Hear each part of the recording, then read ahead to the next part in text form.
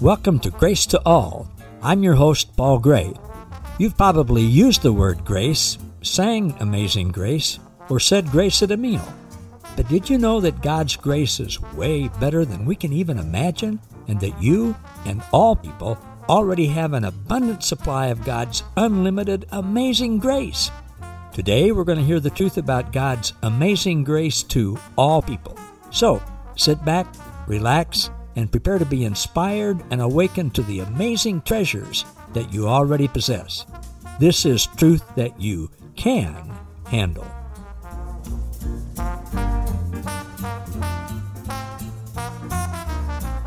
Welcome again, everybody, to another edition of Grace to All with Paul Gray. And just the time that Malcolm and Cheryl and I have been talking between this and the last recording, I wish you guys could have been here for this.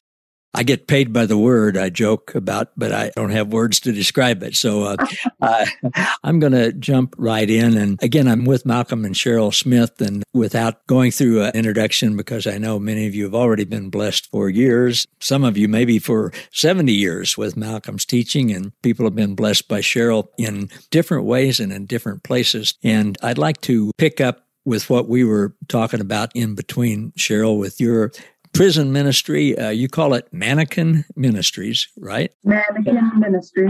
Tell us about that, and then don't let me forget, I'd like you to read your poem, The Mannequin. Yeah, when I came to Christ on March 17th of 1983, like I said, I was in a crusade, and he was preaching on Tamar, and I was Tamar. And I'd been through so many hard times myself, and never really was affirmed as a child with my father. Wasn't a very happy man. But I became a model and modeled beautiful clothes and did ramp modeling, the kind that you get on a pedestal and you have to freeze. I did those kind of things. Right after I came to Christ, I wrote The Mannequin, and it talks about my testimony. She lived a hard life, being bruised in place to place, wearing the filth of a cruel world, abused and broken, a disgrace. Her heart was as stone, hardened with sin, never feeling loved, cold and lonely life had been. Lovers she had many, a beautiful trophy she was used to be, a mannequin on the outside, inside a soul searching to be freed. She had suffered from a broken life, whether it be her fault or not. The enemy tried to steal and kill, yet it was the cross of love she saw. She gathered her past, broken with sin, and then she offered it up to him, a broken vessel, marred and stained, crying, "Heal me, make me beautiful again." He took the broken pieces and he bound them in his love. He cleansed me with his spirit, as gentle as a dove. He stirred her with his fire, his Holy Spirit might, teaching her of his healing love to be a vessel of his light. So from the rags of the world, unforgiveness and strife, to the riches of Jesus, abounding love, eternal life. Now no longer bound in sin, is this the beautiful mannequin, a gentle, soft woman she's come to be because of the cross of Calvary. Wow. Yeah. And I always sign it, written through the heart and hand of Cheryl Young by the Holy Spirit. So the Holy Spirit's written all these poems and taken the broken things in my life. And as I was sharing the other night, there was a time when I stood in the prison to preach the first time.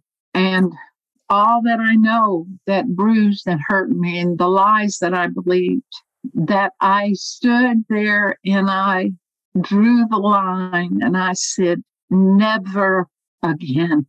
I told the enemy, never again will I bow to your lies. And the women listened because they knew I had been in those places. I'd been beaten, almost died. I'd gone through molestation and rape. And I knew what it felt like to swallow that kind of believing the things about yourself, like it was your fault.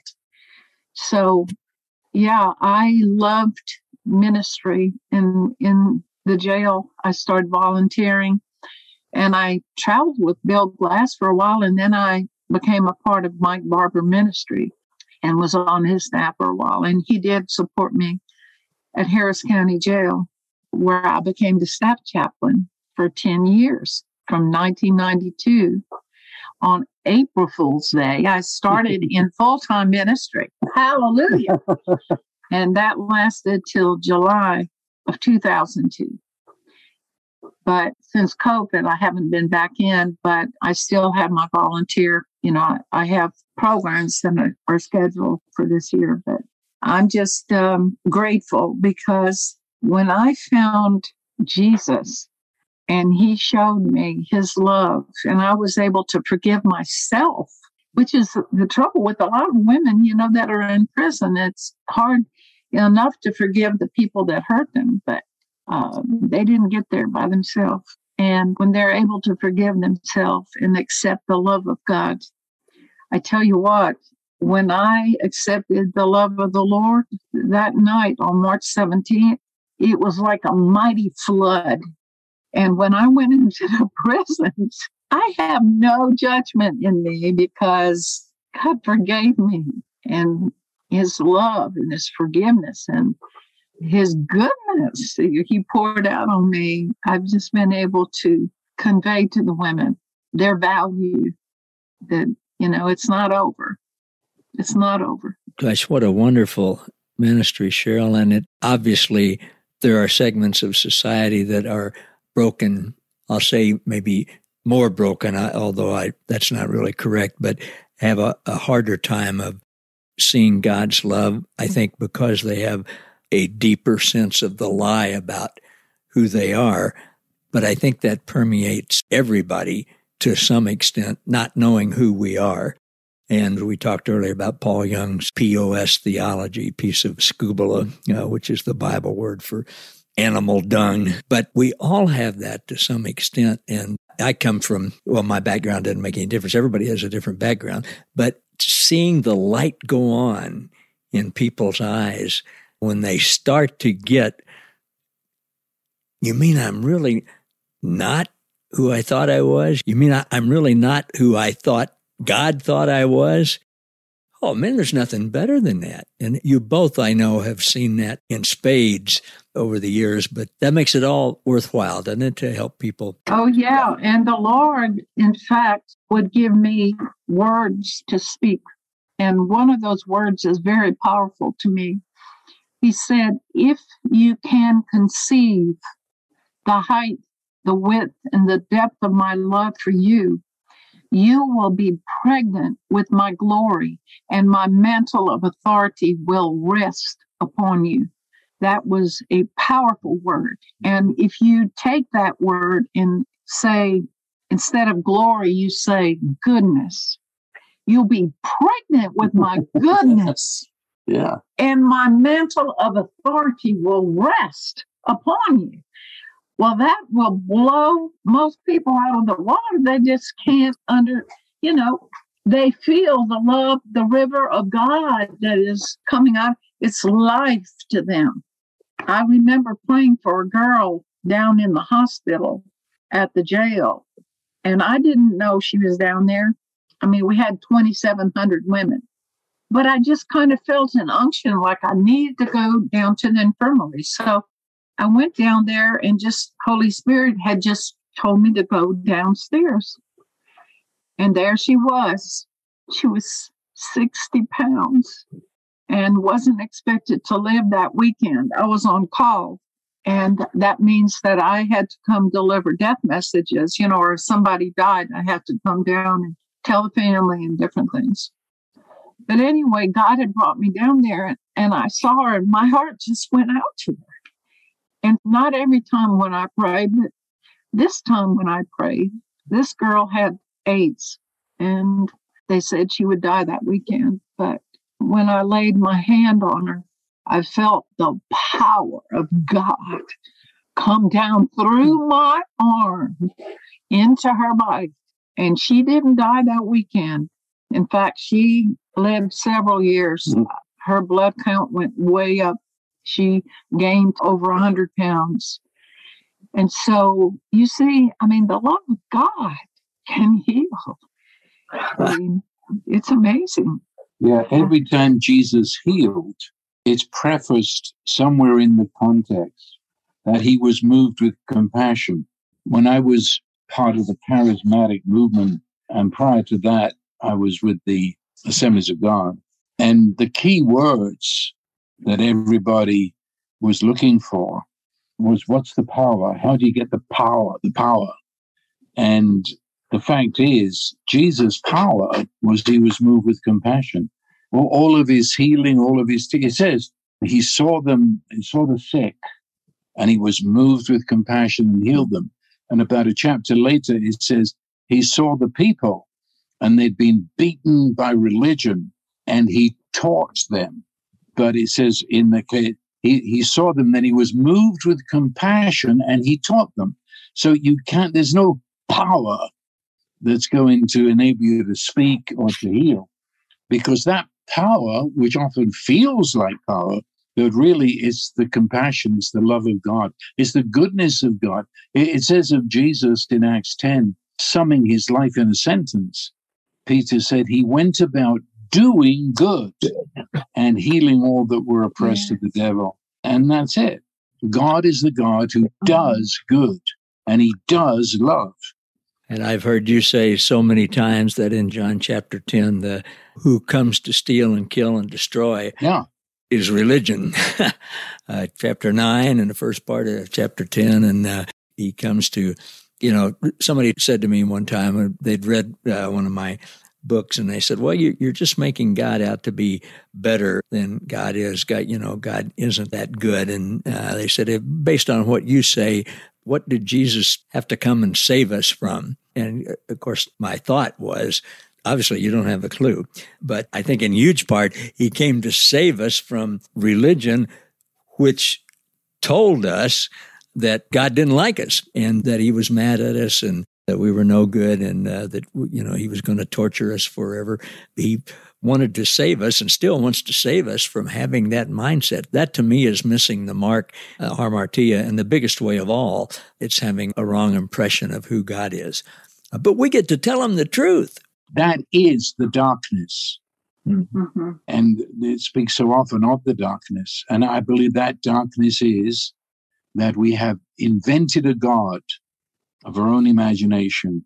And it's a God that we invented to fit how we see ourselves. Yeah, it's our opinion. So, it's our opinion of what God should be like, seeing as the way I am. And so I feel guilt, I feel shame. And so I invent a God that hates sin and therefore is going to punish me. And then I feel good. I've got a God that agrees with me. And it's pure imagination. He doesn't exist. Jesus said in Matthew 11, these words are incredible. Jesus said, no one knows the Father except the Son himself. Well, no one.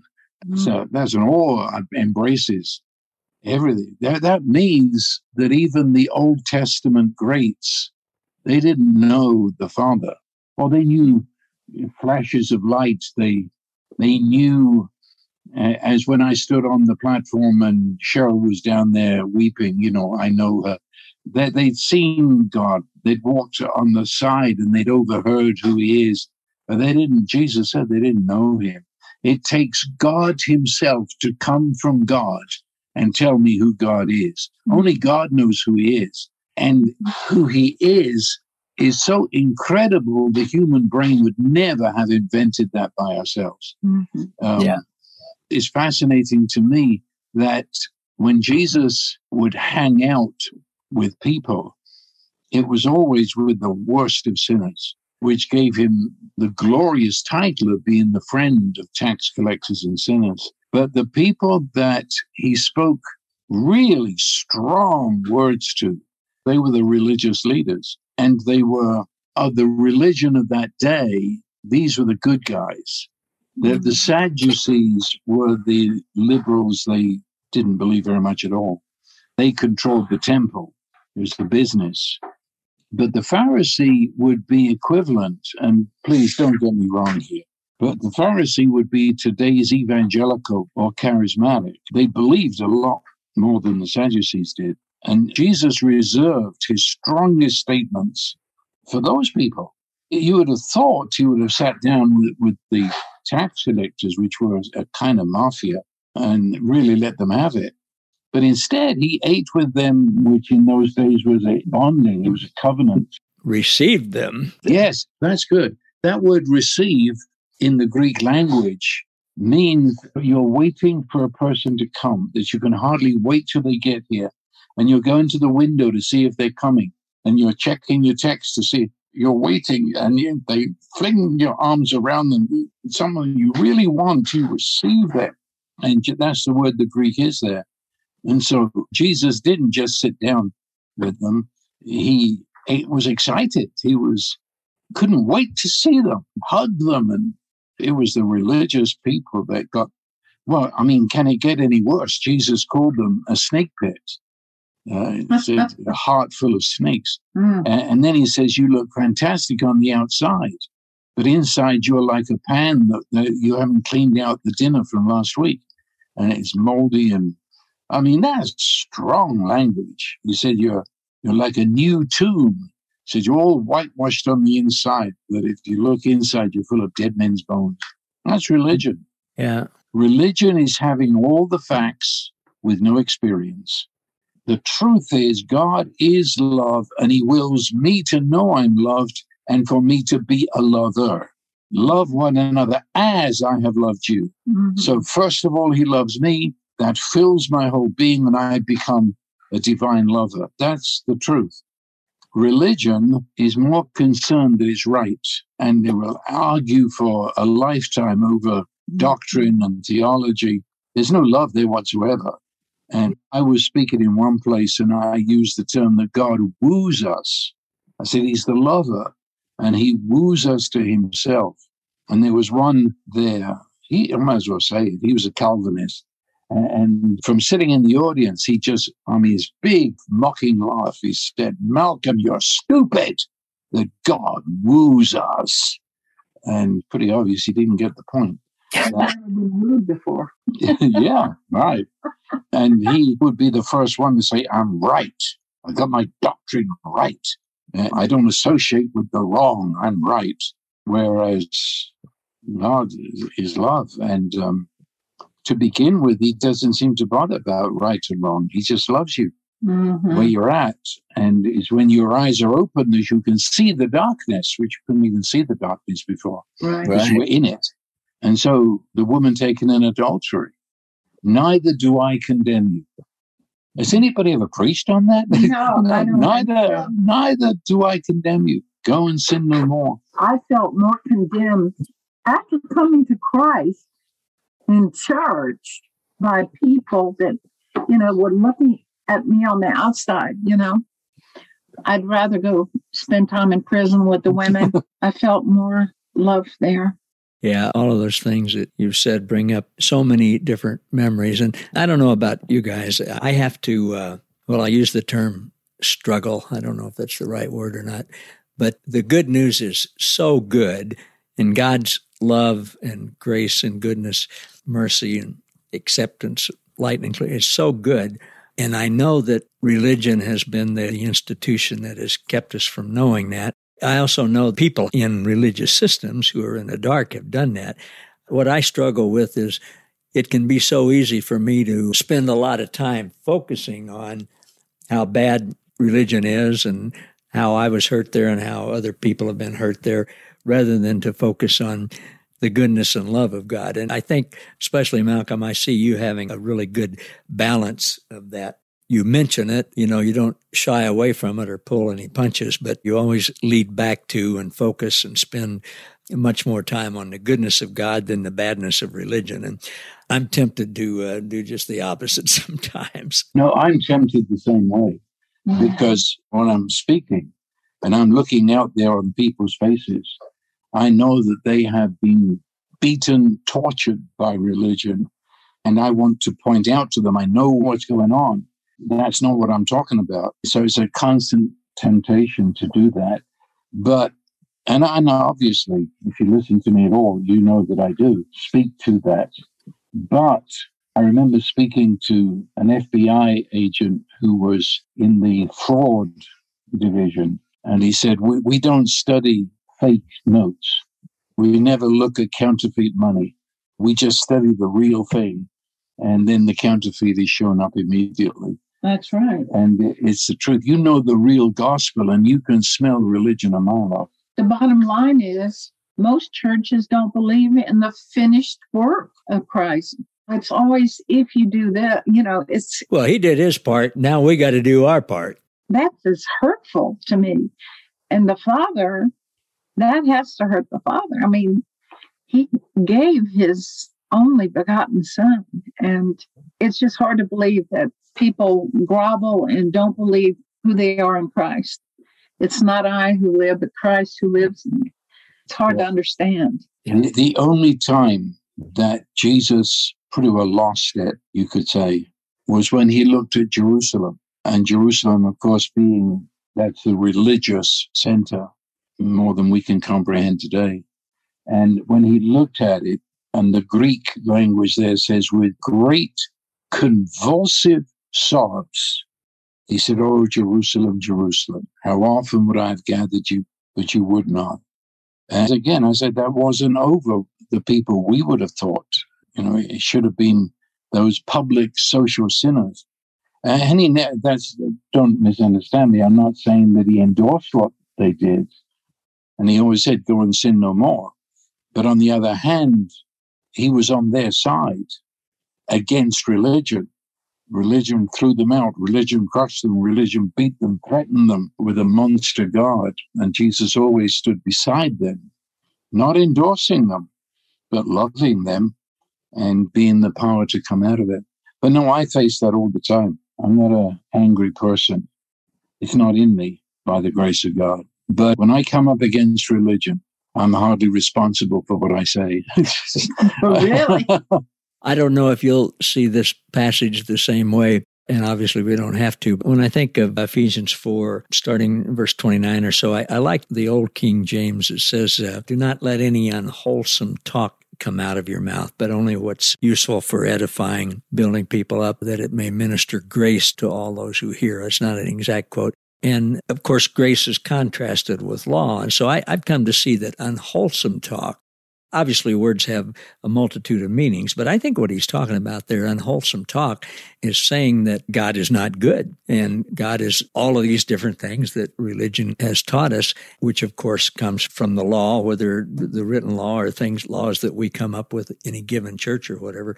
And he says, do not grieve the Holy Spirit. I think, at least to me, at least in one sense, what grieves the Holy Spirit, and when Jesus lost it, you said there, it's unwholesome conversation that leads to grieving the Holy Spirit, at least to me, in a huge part, is conversation that tars the face of the Father and says he's anything but total goodness and total love and total acceptance and total inclusion. Any conversation that has to do with that, I believe, grieves the Holy Spirit. I'm not expecting you to endorse my understanding there. I just want to throw it out. That's what I get from that passage. Yeah, and I think that fits in with what we've just been saying, that the anger of Jesus, there's no other word for it, was with those that with the authority of religion tarred the face of God and made him to be other than he is. In fact, in John 17, Jesus, it's in the Greek prayer of Jesus, but he's really telling the Father that I've accomplished the work you gave me to do. John 17 is at the end. He'll go out from there to be arrested and the whole thing goes. But John 17 is the finale. He says, okay, Father, the hour has come. I'm going out there, but I just want to check in and celebrate with you that we did it. We did what I came to do. And then he goes on to say what he came to do. Now, this is the point. He said, I have glorified your name. Mm-hmm. He then said, and I have explained, I've told these men your name, and they have come to trust your name. And he goes on like that. And right at the end, he says, I have expounded, glorified your name, and I will now do it. Again, it's as if he has a passion. If it is one thing I'm coming to do is to tell the darkened world who you really are. Mm-hmm. I'm telling your name. And of course, name in the Bible means the essence of your being. And so I've come to expound you. I've come to tell them who you are. He said, I've done it. I've done it. But then, of course, at the end where he says, I have, but I will, meaning we haven't seen the end yet. Yeah. And of course, he goes into his sufferings with inside that darkness, coming inside where we are. What's he going to do? He's going to tell us in the darkness, in his sufferings and cross and death, he's going to tell us who the Father really is. It's all about that. Who is the Father?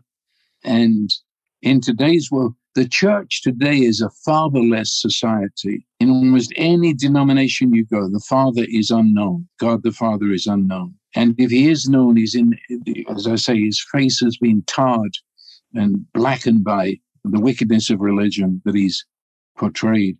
And if you go into other churches, like many of my charismatic friends, they don't understand the Father. They don't mention the Father, but they sure like the Holy Spirit. And if you go into the evangelical world, again, they don't know the Father nor the Holy Spirit, but they do like Jesus. So they got the entire Trinity is so screwed up. They don't know the Trinity. They don't know the Father. And they don't know that if you've seen Jesus, you've seen the Father. And the Holy Spirit is the teacher and the exegete of Jesus who is and brings us to the Father. But the whole thing is, he said, I'm telling them who you are. I'm telling them your name. And I think that's really what we're talking about. Indeed. And that's his passion. He's not judge. He's Father. Yeah. And we tell his name. We tell the darkness his name. And as you mentioned, every day that we get up, we go deeper and deeper and learn more and more about how good his love and goodness is. But when I really started to grasp this, in large part due to your teaching, we started a church 31 years ago. And when I started really seeing the error of my ways, one of the first things we did, we got a 55-gallon barrel drum and we put some flammable stuff in the bottom. And I took all my sermons. I'd kept them all. I took all of them. We had a party and we burned all of them. And not long after that, I kept the bylaws of the church because that's what makes us legal in the eyes of the government. But I took our statement of faith and I burned that. And then I took all of our doctrines and I burned them. And then I dissolved all the committees.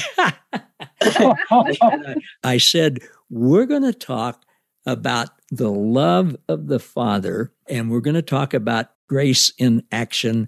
We're going to talk about Papa's goodness. We're not going to have any doctrines. We're not going to, we can explain that. We can go deeper in that. We can experience that. But what else is there what could possibly compare with that we need to spend time in teaching? At least that's where I'm coming from. Yeah, but that is the whole message. The love of God is not merely a preface to the gospel. It is the gospel. And the gospel isn't merely something you share with the unconverted, or whatever you want to call them. The gospel is my entire life. And we've got all the rules and bylaws and everything. But Jesus said one thing, love one another as I have loved you. That's it. And as I pointed out, as I have loved you. So the first thing with that statement is I love you. Now, when you got that, now love one another as I have loved you. You forgive one another as you've been forgiven. Mm-hmm. It starts with him, starts with love. But that is not simply, get this out of the way. This is God. No, that's the gospel. And the gospel isn't something that you do in a big crusade and get everybody saved. The gospel is the entirety of my life. I'm still living the gospel, which, of course, is the good news. The merry good news that makes a man fairly leap with joy. Yes. I have a friend who said once or more than once. Yeah.